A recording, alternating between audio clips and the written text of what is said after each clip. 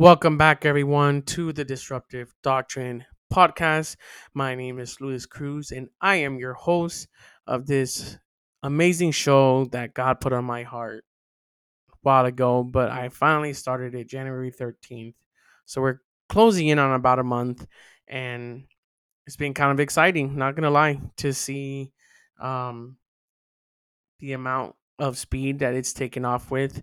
We're not viral by any means, but uh, maybe it's just because my humble roots and I see 134 download, and I think that's ballers. So, I'm really excited that God is using this platform to be able to reach out to people who are going to be blessed by what He has put in my heart to teach, and I'm excited to do His will. Um, it's really just about Him. It's about spreading the message of the kingdom. It's about imitating Christ, and it's about honestly pissing the devil off. He hates the truth. If there is one thing I will very rarely will I talk about the enemy on this show because I don't need to glorify him or exalt him in any way. But one thing I can promise you is that the devil hates the truth. And the reason why he hates the truth is because there is nothing scarier for him than a believer who knows the truth because there's power in the truth. There is power in the word of God. And he doesn't want anyone to know that, of course. So he tries to distort it and he tries to make his truth, which is a lie, but he tries to make it look as close as possible to the actual truth. But he doesn't want to make it obvious that he's deceiving you. And that is my goal right there. My goal is not to we will occasionally talk mainstream stuff that everyone else is talking about, but what God had put in my heart is to address those lies that have been disguised so brilliantly by the enemy that they look so close to the actual truth that if there's no discernment, it'll fool anyone. And that's my goal. My goal is to be led by the Holy Spirit for him to reveal what are the lies that have destroyed families, relationships, parent and child relationships, and churches.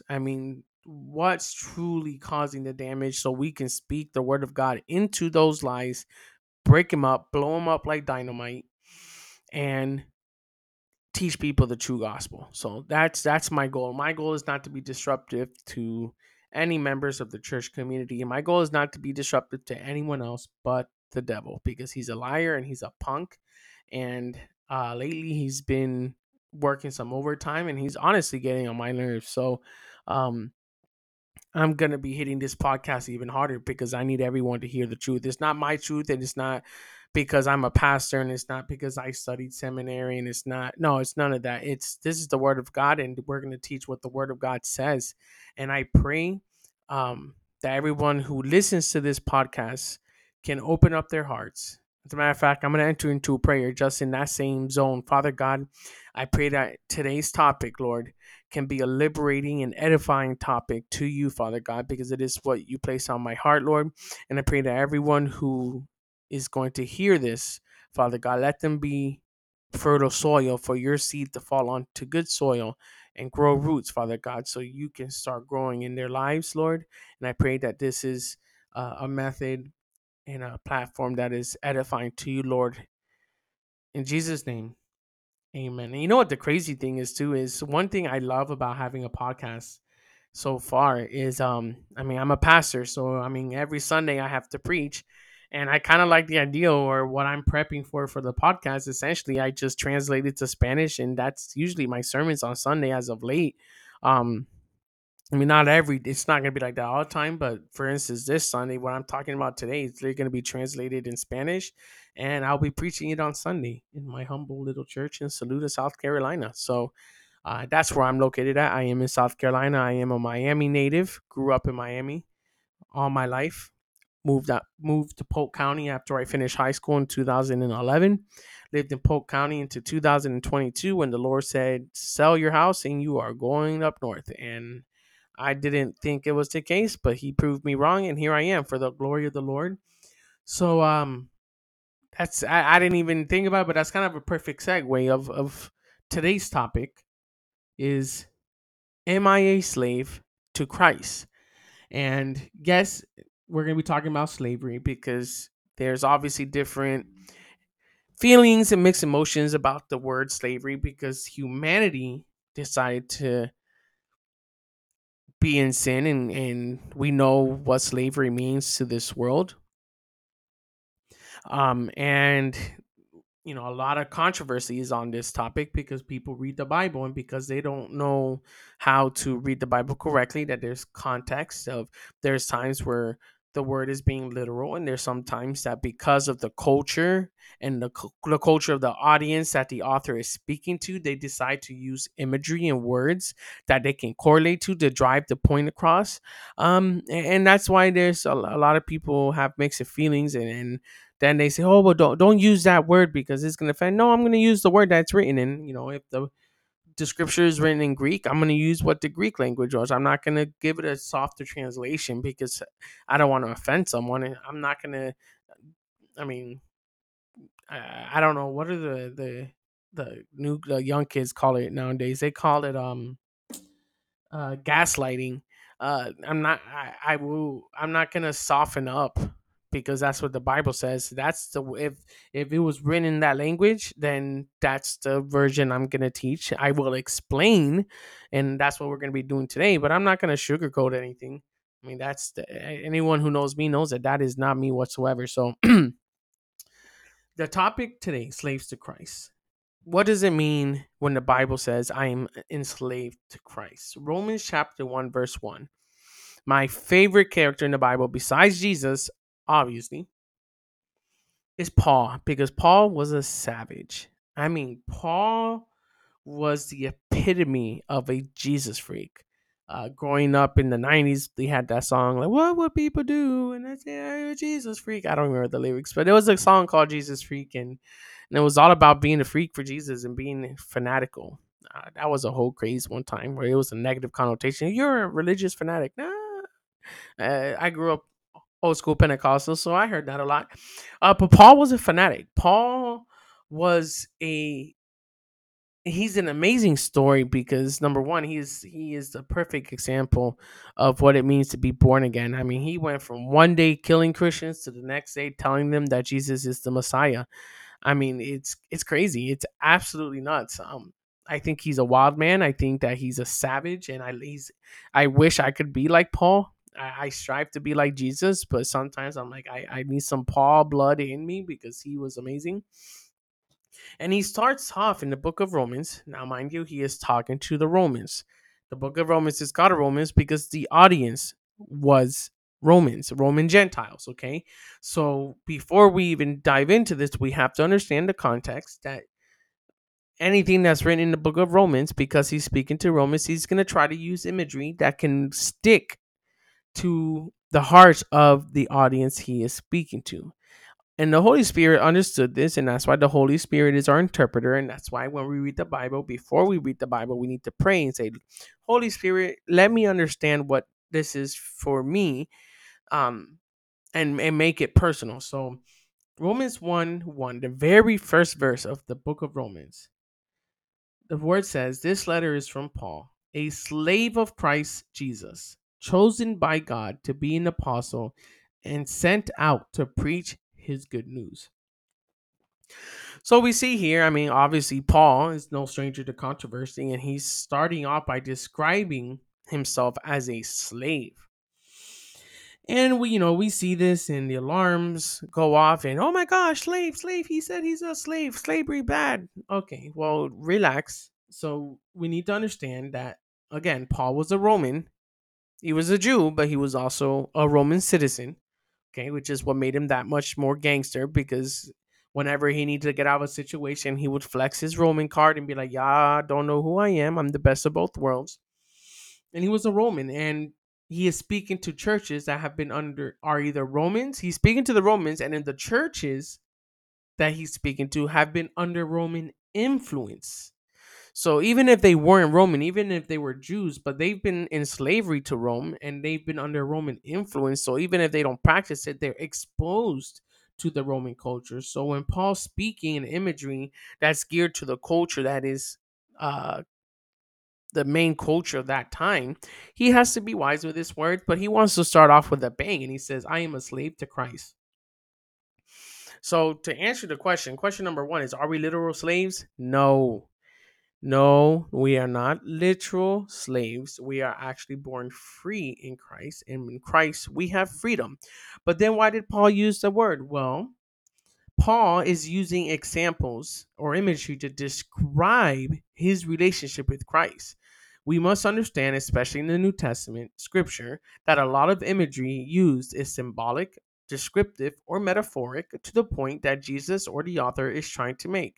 Most notably, Paul. Paul is not saying that he was a physical slave. He's not walking around with chains in his hands, because a slave walks around chained and is limited, and is what he can do. So Paul's not a literal slave, but he's trying to in Spanish, I don't know what it's called in English, but in Spanish there's different words that describe like different kinds of character, and there's one that says sanguíneo. Sanguíneo is exaggerated, like you do the most, like you're extra. You just, if you saw one cow, I'm guilty of this. My wife struggles so hard. She's from Mexico, and in the beginning, when we started dating in the beginning of our marriage, she used to like struggle so much because if I saw one cow, I'm gonna say I saw 100.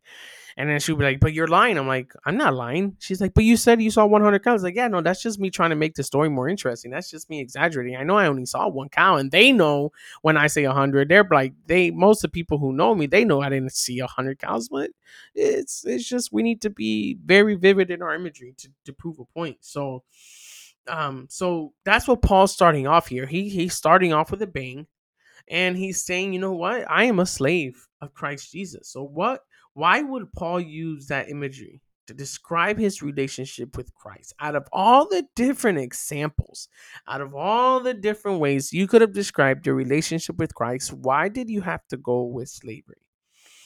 Um, this is I guess you can say it's a point I have, but it's meant to be funny because, like I said, I am Puerto Rican, and I'm of the opinion that Paul, even though he was Roman, he was probably Puerto Rican on the inside, and he just wanted to exaggerate to prove a point. But the reason why Paul is using slavery as an imagery is, again, number one, we're talking to Romans, and most Romans had slaves. Okay, this slavery, number one, it wasn't what happened over here. I mean, if you study the culture and the history, the slave, the way they were treated was dependent on their behavior. I mean, uh, you had a lot of slave owners that were friends with their slaves because their families, it would be generations of the same family serving in the same household, and it would become like a family relationship. But you wouldn't hear the slave calling their owner friend, but the owner could call them friend. So that's just, like I said, it's something that was so prominent, and it was a different kind. It wasn't nearly as bad as what happened over here. But the point is that I'm not condoning it, obviously, but we're talking about the time that it was written, and we can't get mad because at that time it was something normal. So people they want to take that out of scripture and use that as an argument to say, oh, look at the God that you guys serve. What Paul said, no, it's just that was the culture. Okay, that if those people came into today, if the people who were used to having slaves and they were to come into our time now, they would think we were crazy because we don't have slaves, because that's not what our culture is today. So it's as simple as that. It's just imagery that it's common, and it would make it easier to understand. But he wants to also probably start off by he's emphasizing something that his master, Jesus Christ, said himself. In Matthew 6:24, the word of God says, "No one can serve two masters, for you will hate one and love the other.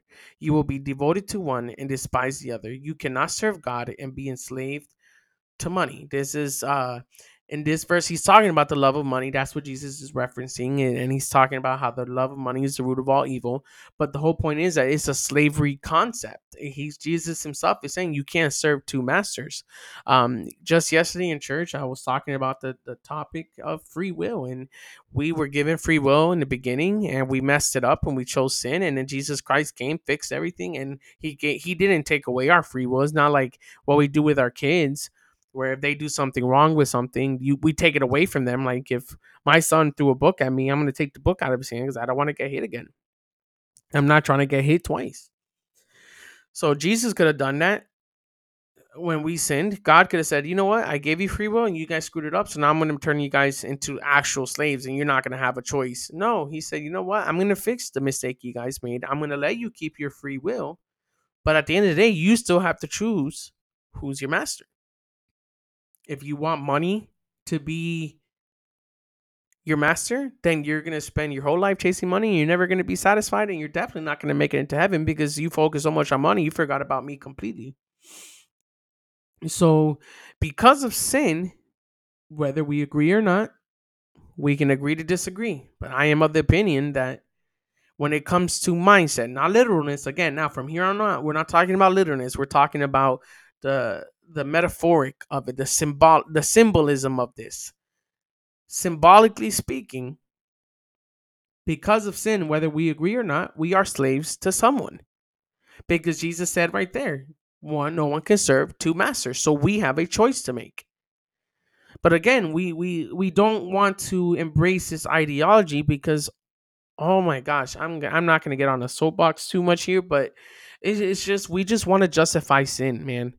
Uh, we are in an age where whether or not a preacher is good or a pastor is good is not determined by the love they have for their flock. It's not determined about the fruit of the spirit they give. It's how much does this church let me get away with? Well, this church lets me wear pants and this church doesn't. This church lets me wear earrings and this one doesn't. This one allows me to go drinking and party on the weekends. This one says that drinking. So it's just a matter of where we're picking churches based on how much can we get away with. How hard is the doctrine of this church? Because the ones that preach sound doctrine, those are the ones that are becoming unfortunately empty because they're teaching sound doctrine because we just want to sin. And that's what I'm speaking out against in this episode. It's we have a choice to make. You choose who you want to serve. We were once slaves to sin. We were once slaves to sins, but Jesus brought us freedom. But the freedom is to choose whether to go back to what we just got rescued from or to, symbolically speaking, become a slave to Christ. Romans 6:16 says, "Don't you realize that you become the slave of whatever you choose to obey? You can be a slave to sin, which leads to death, or you can choose to obey God, which leads to life and righteous living." Paul is describing the relationship with who we choose to serve. So in other words, our slavery mindset and our slave master relationship is not determined by the slave master, but the decision of the slave. So again, I'm gonna keep on repeating this throughout the episode so you guys don't get confused. I'm not saying we're slaves because we are not, but the mindset, the description of the relationship, the message that Paul is trying to bring home is, listen, whoever you choose, not your mama, not your daddy, not your uncle, TT, grandpa, not your pastor, not your like you. We need to start having some accountability, man. I'm so sick and tired of hearing, oh, but it's I made all the decisions to sin in my life, but it's because childhood trauma. Yes, there is childhood trauma that in a lot of cases it needs help. Yes, we need to promote psychology in the church. We need to stop putting taboos on going to see therapists and psychologists because, oh, but they're not Christian and all you need is the word. Yeah, I know. But unfortunately, because there's hardly any good churches that are preaching sound doctrine, you can't really just go into a church and seek correct biblical therapy because half the times the preachers and the people who are giving therapy have no fruit of the spirit, they have no understanding of the Bible, they have no discernment, and they ruin things. So I'm all for going to a professional. If someone was dedicated enough to go to school for 6 to 8 years to be able to learn how to help someone get through their trauma, I pray, that you can find a good Christian professional with a degree counselor. But if you can, then go seek your help. But then combine that help with the word of God. take the professional help, the therapist, and combine it with the Holy Spirit. Tag team it. They'll tag team it. And then you take their principles, you apply it with the word, and he'll restore you. But the point is, we need to start taking accountability because you choose. Because, yeah, there's some people are in bad places because of where they came from. But you also see a million examples of people who were in horrible situations, but they chose differently. My grandfather is a perfect example. My grandfather pastored for close to 40 years. He started 8 churches, all of which are still on their feet today. He grew up with no father. All his brothers either killed themselves, killed each other, or died in jail. His mother, ironically, gave him up to a lady for money, aka sold him as a slave to a lady who said, "Hey, I can take your son to work for me and help me and help him." I mean, she wanted him to get an education because she saw potential in him. But the point is, that was his upbringing. He had a horrible upbringing, but he chose. He decided not to be a slave to the bloodline. He decided, like the epigenetics episode we discussed, he decided that I'm not going to be a slave. I'm not going to let my destiny be determined by situation. I'm going to choose. And he made decision after decision, and eventually he met the Lord with my grandmother, and they were married for over 50 years before he passed away. And he lived a life as a disciple, as an apostle, planting churches. I mean, he was a church planting pastor, and he was respected, and he was my role model because he chose. So that's my little, I guess you can say, my soapbox about that is we need to start teaching accountability again in the church and stop telling people God understands your sin. No, he doesn't. He hates sin. Does he empathize with your struggle? Yes. Does he understand that unfortunately, because of sin, there is a battle between spirit and flesh, and our human nature is always raging, which is why the Bible says that the flesh and the spirit is like two raging pit bulls, and whichever one you give the food to the most is the one that's going to end up winning. So yes, he understands all that. That's the reason why he gave us a Bible to be able to overcome it. That's the reason why he taught us to pray. That's the reason why he taught us to fast. That's the reason why he gave us his spirit so we can conquer the flesh. It's not an excuse. I'm going to make a t-shirt. It's going to say no more excuses. We got to stop giving people excuses to justify their sin. No. No. We got to stop that. And the church needs to be the first one to do it because we're letting everybody do anything they want. Not me. My church knows. I don't play that game. So, again, the first question was, are we literal slaves? No, we are not literal slaves. We understand that Paul's using imagery that is going to allow him to connect to his audience. He uses that imagery because Christ used that imagery. Like we said in Matthew 6:24, no one can serve two masters. So he's using that imagery because he learned it from the person he learned by. He learned it from Christ. So it's okay to use the same imagery that Christ did as long as you're applying it in the same way he did. Question number 3. What concepts of slavery was Paul applying to his relationship with Christ?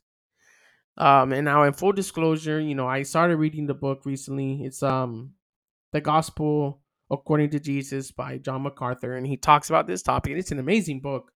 And like I said, I'm not condoning slavery, but these are just concepts that uh through the study of the scripture and kind of just letting the Holy Spirit speak to me. It's the reason why Paul was using this imagery is because this next few things I'm about to talk about, there are 6 things that was common in that slavery culture, which was he was hoping with this description, with his imagery, and with the help of the Holy Spirit, obviously, to be the translator to our spirits, is this is what I need people to understand about my relationship with Christ. And this is what I want people to imitate because Paul also said a lot of times, imitate me and do as I do because I do as Christ did. Okay. Number 1, we were chosen. So, as we study history, we know that slave owners would go to where the slaves would come in and they would essentially see a line of people and they would pick which servant and which slave that they wanted. So that concept, again, we are not literal slaves, but the concept of being chosen, the concept of someone stood where we were and said, you know what? I want him and I want her and I want him and I want this one and I want that one. And handpicking who you wanted, that's what Jesus did with us. First Peter 2, verse 9 says, but you are a chosen race, a royal priesthood, a holy nation, a people for God's own possession, so that you may proclaim the excellencies of him who has called you out of darkness into his marvelous light. Again, he rescued you. He rescued us from being slaves to sin. He took us out of darkness and he brought us into the light. We were chosen. We were chosen by him. Ephesians chapter 1, verses 4 and 5, just as he chose us in him before the foundation of the world, that we would be holy and blameless before him. In love, he predestined us to adoption as sons through Christ Jesus, Jesus Christ to himself, according to the kind intention of his will. Now, I know another word that brings up red flags is predestined, and I'm going to be doing episodes on that. This is not going to be the episode, so don't. I mean, you can do whatever you want, but if you blow up my comments about predestination, I will tag you. Follow and subscribe, put on your notifications, and you'll see when I drop that episode. But the point is that we were chosen. We were chosen. Even after we sinned, he still chose us. He still chose us no matter what we did. No matter how bad we sinned, no matter how angry we made him, he continued to choose us. And I actually tried to tell him I need to get better. If my wife is gonna hear this episode and she's gonna be like, "Aw," because when we were dating every day and even in the beginning of a marriage, I got into a habit of every day I would tell her, "I choose you." I've kind of sacked off of it. I need to get better at that again because that's something that she loves. But I would tell her, "I choose you." Was there a lot of other options? Of course there was, and but I choose you. And even when you mess up, babe, I choose you. And even when you're really annoying, I still choose you because at the end of the day, I want you in my life. And that's what Jesus did to us. He said, I know you sinned. I know you betrayed me. I know you guys nailed me to a cross, but I still choose you. There is nothing that you can do that will make God not love you. All right. Number two, we were bought for a price. Okay. First Corinthians chapter 7, verse 23, it says, God paid a high price for you, so don't be enslaved by the world. So he's saying again, I took you out of slavery to sin. You were slaves to sin. I took you out of it. I paid the price. So God paid the price by sending his son, and then Jesus paid the price with his actual life. It was a high price to pay. You didn't pay the price for your freedom.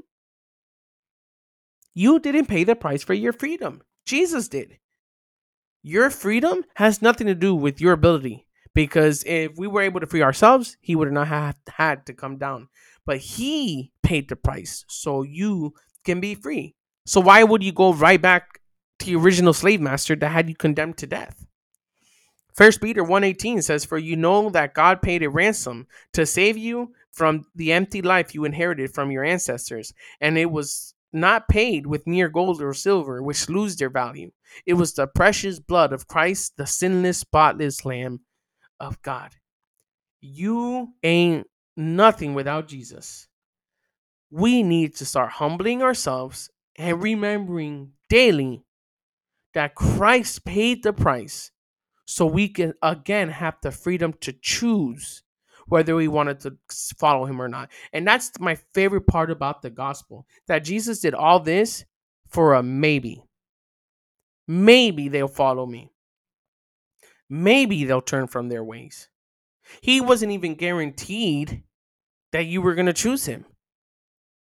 Again, this will be discussed more in thorough in the topic of predestination. But listen, if you make it to hell, it's not because Jesus predestined you to go to hell. You made the choice. If you make it and you finish the race here on earth and we end up in heaven, it's through Jesus, it's through the work of salvation that we're there. But if we make it to heaven, it's you chose to be there. That's going to be part of the joy of getting to heaven, is when we make it to heaven, we get to say, with the power of the Holy Spirit and because of the work of Jesus, I'm here. but I made it. It was my choice to be here. So when I'm in heaven, I'm enjoying everything about heaven. It's because I chose to be here. I chose to kill myself daily through crucify the flesh daily. I chose to make a decision to be a slave to His will. I made that choice. Okay, so the next concept is that slaves, they were slaves to the will of their master. Romans chapter 7, verse 7 says, "For we don't live for ourselves or die for ourselves. If we live, it's to honor the Lord. And if we die, it's to honor the Lord. So whether we live or die, we belong to the Lord. Christ died and rose again for this very purpose, to be Lord both of the living and of the dead." Again, Jesus was a savage. He said, you ain't just getting me Lord of the life. I'm the Lord of the living and I'm Lord of the dead. I am Lord over heaven and earth. I am Lord of the universe. There is nowhere that you can go. There is absolutely nowhere you can go where where Jesus is not Lord. Hoo-wee! How crazy is that? There is not one place that you can go in the universe. I'm Pentecostal, y'all. I'm trying to like not jump out of my chair right now. I'm getting like the zoomies when you see those videos of the dogs running around because that's me. I'm such a zoomy person. I be running. I'm trying to not have zoomies right now. Spiritual zoomies. But there is nowhere on earth or in the universe or in the physical realm or in the spiritual realm and the heavenly places, there is not one place where you can go where Jesus is not the King of Kings, the Lord of Lords. Okay? Just the way a slave would be a slave to the will of his master. That's what Paul is saying. He's not a literal slave, but he's saying that, bro, I love Jesus Christ so much that I and my mindset is the same as a slave where I feel like in my personal relationship with the Lord, my decision, I choose to think this way. It's not that I'm obligated to think. I'm choosing to think this way that I don't have any other choice. I don't have a choice or a say in my life. The only choice I have in my life was to choose him. But once I make that decision, I'm a slave to his will.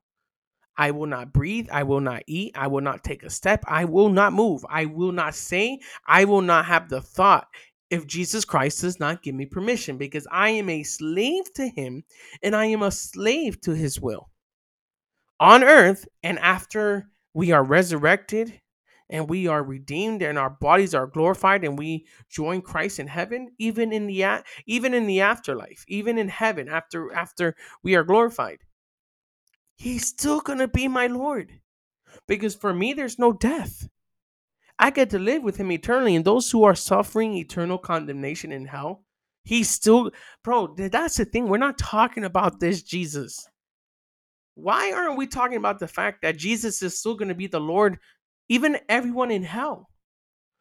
We keep on teaching that hell belongs to Satan. We keep on teaching that, the devil is the boss of hell. Bro, no, he's not.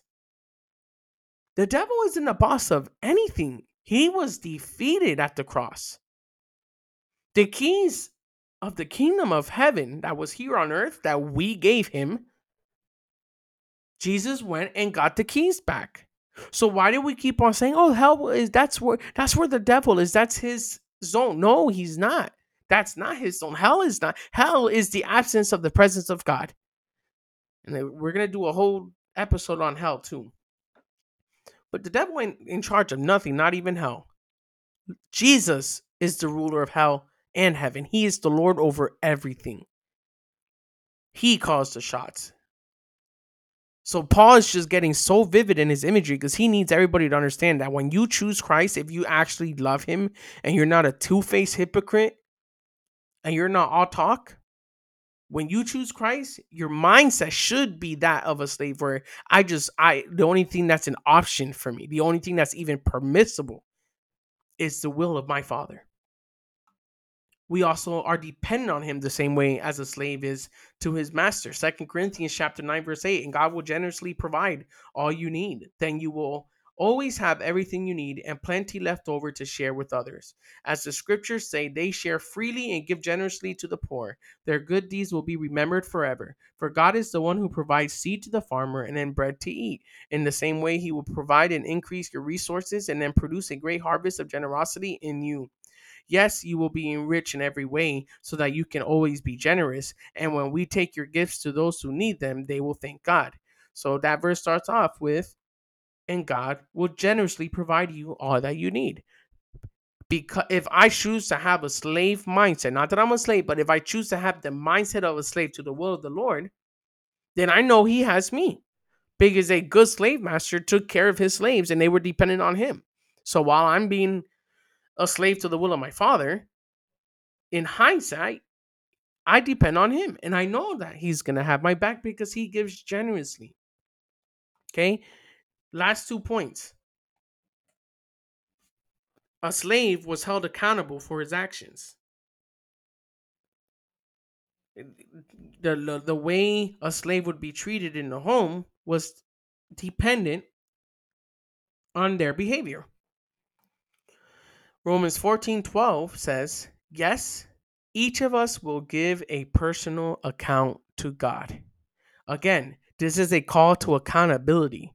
This is a call to the pastors and the preachers and the teachers and the churches that we need to stop teaching cotton candy gospel and we need to start holding the church community accountable. The non-believers, we need to treat them differently. Because here's the thing. Oh my goodness, I'm going to get in trouble for this. We treat our church members who are living in sin better than those who don't know the gospel, and we judge them. So the ones that do know, they get a free pass because they got the title in front of their name or because of whose family they are. So they get a free pass to sin without judgment. But the ones who don't know, who generally need help, we're judging them. Get out of here, bro. Get out of here, man. What are we doing? What are we doing? Those who don't know, teach them. Love them. Show them the way. Show them Christ. Show them the love of Christ so they can change. Plant the seed through your works, through showing the fruit of the Spirit so God can begin doing the work in them because they don't know better. But you, listening, who spent your entire life in church and you still have not confessed your sins, and you keep in your hidden sin and you keep hiding it because you don't want to confess it when the Bible clearly says to confess your sins, you're going to have to give an account to the Lord. And when God is in judgment mode, He's not acting as our father or as our friend. He is in judge mode. And then we wonder why so many bad things happen. Oh my God, but you don't understand. It's all part of my process. It's all part of my process. That's everybody's favorite word. Oh, it's part of my process. I'm in a season. No, you're paying the consequences for your sin, dude. Oh my gosh, man. The process comes when the Lord says, yo, I know it's hard, but keep going. When He told Peter, step out on the boat. When it says, I'll meet you on the other side before the storm happened, He already told you that he told the disciples, I'll meet you on the other side, which means no matter what happens, we're going to get to the other side. That's a process. He already told you the goal. I'm going to see you on the other side and I'm going to test your faith. But we need to stop calling everything a process. No, this is not your season. And how long is this season? Lord, how long is this season? The season is going to last until you stop sinning. He didn't cause this season in your life. You, instead of choosing to have a slave mindset to Christ, you went back to being a slave to sin after He rescued you from it. And then you wondered, no, the struggle and the tribulation and the trial is going to last until you learn how to repent and hold yourself accountable for your actions. So stop blaming God. I am on a roll today. My goodness. Jesus. Lord have mercy. Stop telling people that it's okay to sin. It's not. We need to stop, man. Let me finish here. We are going to be evaluated. 2 Corinthians chapter 5 verses 10. For we must all stand before Christ to be judged. We will receive whatever we deserve for the good or evil we have done in our earthly body.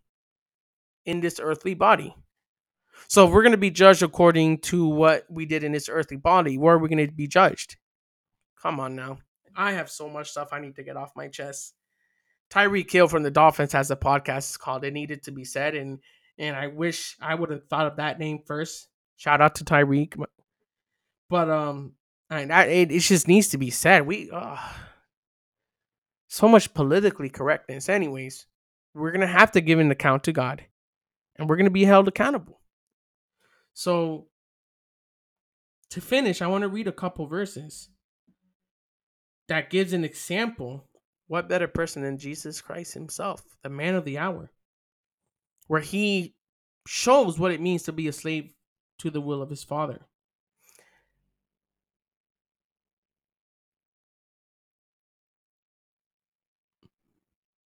John chapter 8, verses 20. Sorry.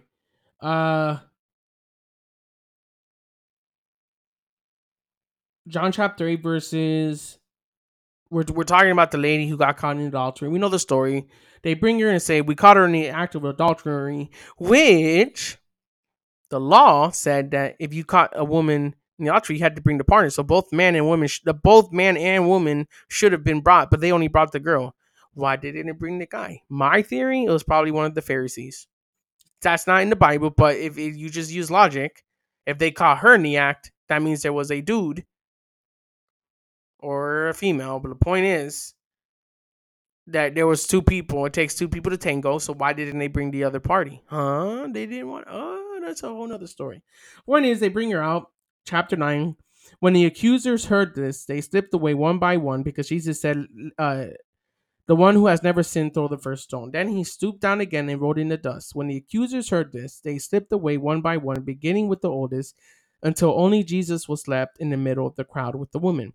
Then Jesus stood up again and said to the woman, where are your accusers? Didn't even one of them condemn you? No, Lord, she said. And Jesus said, neither do I. Go and sin no more. Woo! Accountability. Yes, he showed mercy. Yes, he showed grace. Yes, he came to her rescue. But what did he tell her? Don't do it again. Not, oh, I understand temptation is hard. No, don't sin again. I'm not gonna accuse you because I'm not an accuser. That's the devil's job. He's the accuser. But don't do it again. Okay? Jesus spoke to the people once more and said, I am the light of the world. If you follow me, you won't have to walk in darkness because you will have the light that leads to life. The Pharisees replied, you are making those claims about yourself. Such testimony is not valid. Jesus told them, these claims are valid even though I make them about myself, for I know where I came from and where I am going, but you don't know this about me. Man, Jesus is such a savage. You judge me by human standards, but I do not judge anyone. Yo, are you ready for this? And if I did, my judgment would be correct in every respect because I am not alone. The Father who sent me is with me. And if I did is such a powerful statement because you know what? And if I did, what is he saying? Oh man, if my father's will permit, if my father's will allowed it, I would chew you up alive. I would tear you up. But because right now, as I'm speaking these words, the Holy Spirit of my Father is in me and is telling me what I can and cannot do, you're lucky that right now is not the time. And you're lucky that because as the Son of God, I have made a choice to have a slave mindset to the will of my Father, which is why in Philippians he said that he didn't consider himself equal to God, but he made himself in humble human form and he made himself a slave to the purpose. He became a slave. He had a slave mindset to the mission. And right there, he's showing what it means to be a slave to the will of a father. He said, and if I did, okay, and then he says, your own law says that if two people agree about something, their witness is accepted as fact. I am one witness, and my Father who sent me is the other. Bro, what a dang savage. I don't need none of y'all because I'm here for my Father's will. Where is your Father, they asked. Jesus answered, since you don't know who I am, you don't know who my Father is. If you knew me, you would also know my Father. Jesus made these statements while he was teaching in the section of the temple known as the treasury, but he was not arrested because his time had not yet come. Later, Jesus said to them again, I am going away. You will search for me, but will die. You will search for me, but will die in your sin. You cannot come where I am going. The people asked, is he planning to commit suicide? What does he mean? You cannot come where I am going. Jesus continued, you are from below, and I am from above. Boom! You belong to this world. I do not. Boom! Kingdom of heaven. Kingdom of heaven. That is why I said that you will die in your sins. For unless you believe that I am, capital I am who I claim to be, you will die in your sins. Who are you? They demanded. Jesus replied, the one I have always claimed to be. I have much to say. Check this out. Look how cool this is. I have much to say about you and much to condemn, but I won't, for I say only what I have heard from the one who sent me, and he is completely truthful.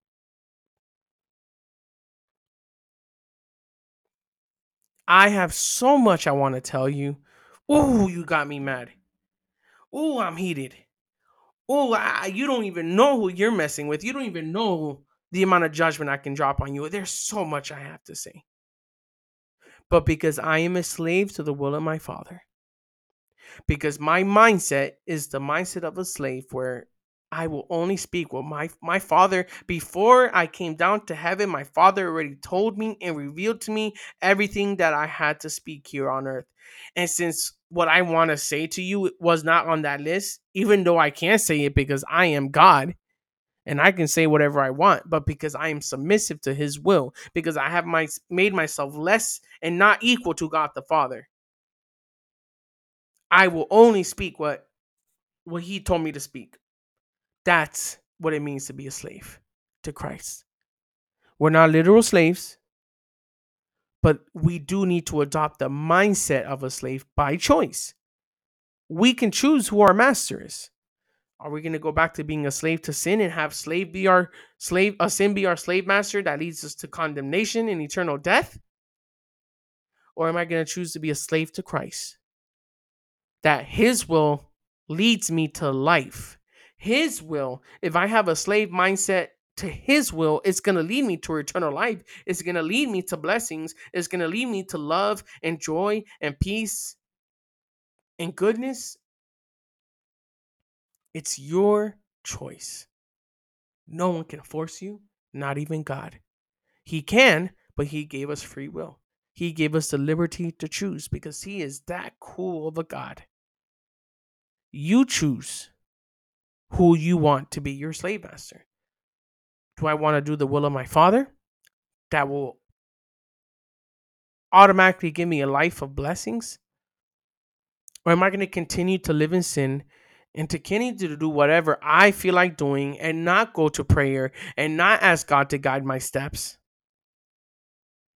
And not ask God what is your will for my life, and just hook up with anyone and smoke anything we want and do whatever sin we want, and then at the end I'll just repent. No, because going to heaven is not about just confessing your sin and saying a prayer. It's about how you lived your life and the posture of your heart. Because obviously we know the thief on the cross didn't live the whole life full of sin, but because he believed, he was saved. Obviously, Christ knew there's not an opportunity for you to show me through your works. I can't hold you accountable based on your life because you just met me here on the cross. So you don't have a life to show me. So in his case, believing was enough. But guess what, ladies and gentlemen? We're still here. We still have life. And as long as we are here every day with life, if I'm not using my time to glorify the will of my Father, I can say the prayer of salvation 20 times a day. If my life doesn't show it, if I don't live what I preach, if I don't bear fruit, Lord, Lord, I don't know how I didn't get this verse ready. I'm trying to get better at memorizing the scriptures. I know what it says. I'm trying to get better at knowing where it says it. But Matthew 7:21 verses 7:21 through 23, and this is how I'm going to end. And not everyone who says to me, Lord, Lord, will enter the kingdom of heaven, but only the one who does the will of my Father who is in heaven. Many will say to me on that day, Lord, Lord, did we not prophesy in your name? And in your name drive out demons? And in your name perform many miracles? Then I will tell them plainly, I never knew you. Away from me, you evildoers. The title of today's episode, Lord, Lord, Slave to Christ. Are you ready to hear the response? On that day, when you say, Lord, Lord, is he going to say, yes, my faithful servants? Not my faithful pastor, not my faithful deacon, not my faithful prophet, no, my faithful servant. Is that the response you're going to get when you call out to him, Lord, Lord? Or is he going to tell you, get away from me because I never knew you? This is the reality of the situation, guys. We are no longer slaves to sin, but we have to serve something, and we have to serve someone. And there's only two choices: I can serve the enemy, which encompasses the flesh and the world, or I can choose to have the mindset of a slave, and with that mindset, serve Christ in all that I do for His will and glory. Father God, we come before you. We thank you so much for the power in your scripture, the life-giving word that you have given us, Father God. We thank you for the sacrifice you did on the cross for us, Lord. We thank you, Father God, because we have no excuse. There's everywhere we go, we can see your glory. Nature reveals your glory. The word reveals your glory. The Holy Spirit is a witness to your glory in our hearts and lives, Father God. Lord, and I pray that using this platform that you can continue to fill my heart with the word that you need these people to hear, Father God, that it can continue to fall on fertile soil, Father God, and we will begin to hear testimonies of the works, Father God, from the words that are being taught on this podcast. Lord, we do it for your glory and honor. Amen.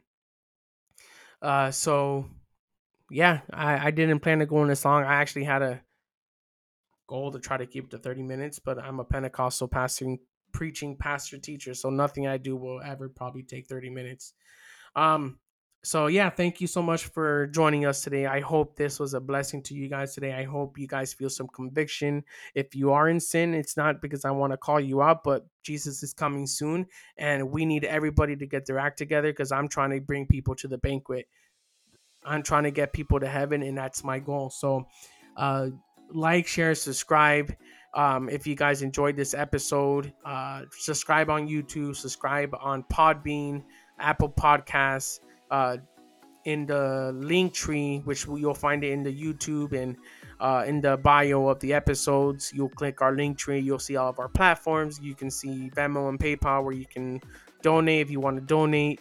You're going to see our new apparel shop called Disruptive Apparel. Right now, I have a t-shirt, a hoodie, a mug, and I forgot what the other thing I put on there. But I'm going to be dropping some t-shirts. I do graphic design. So there's going to be some cool stuff that you guys can rock.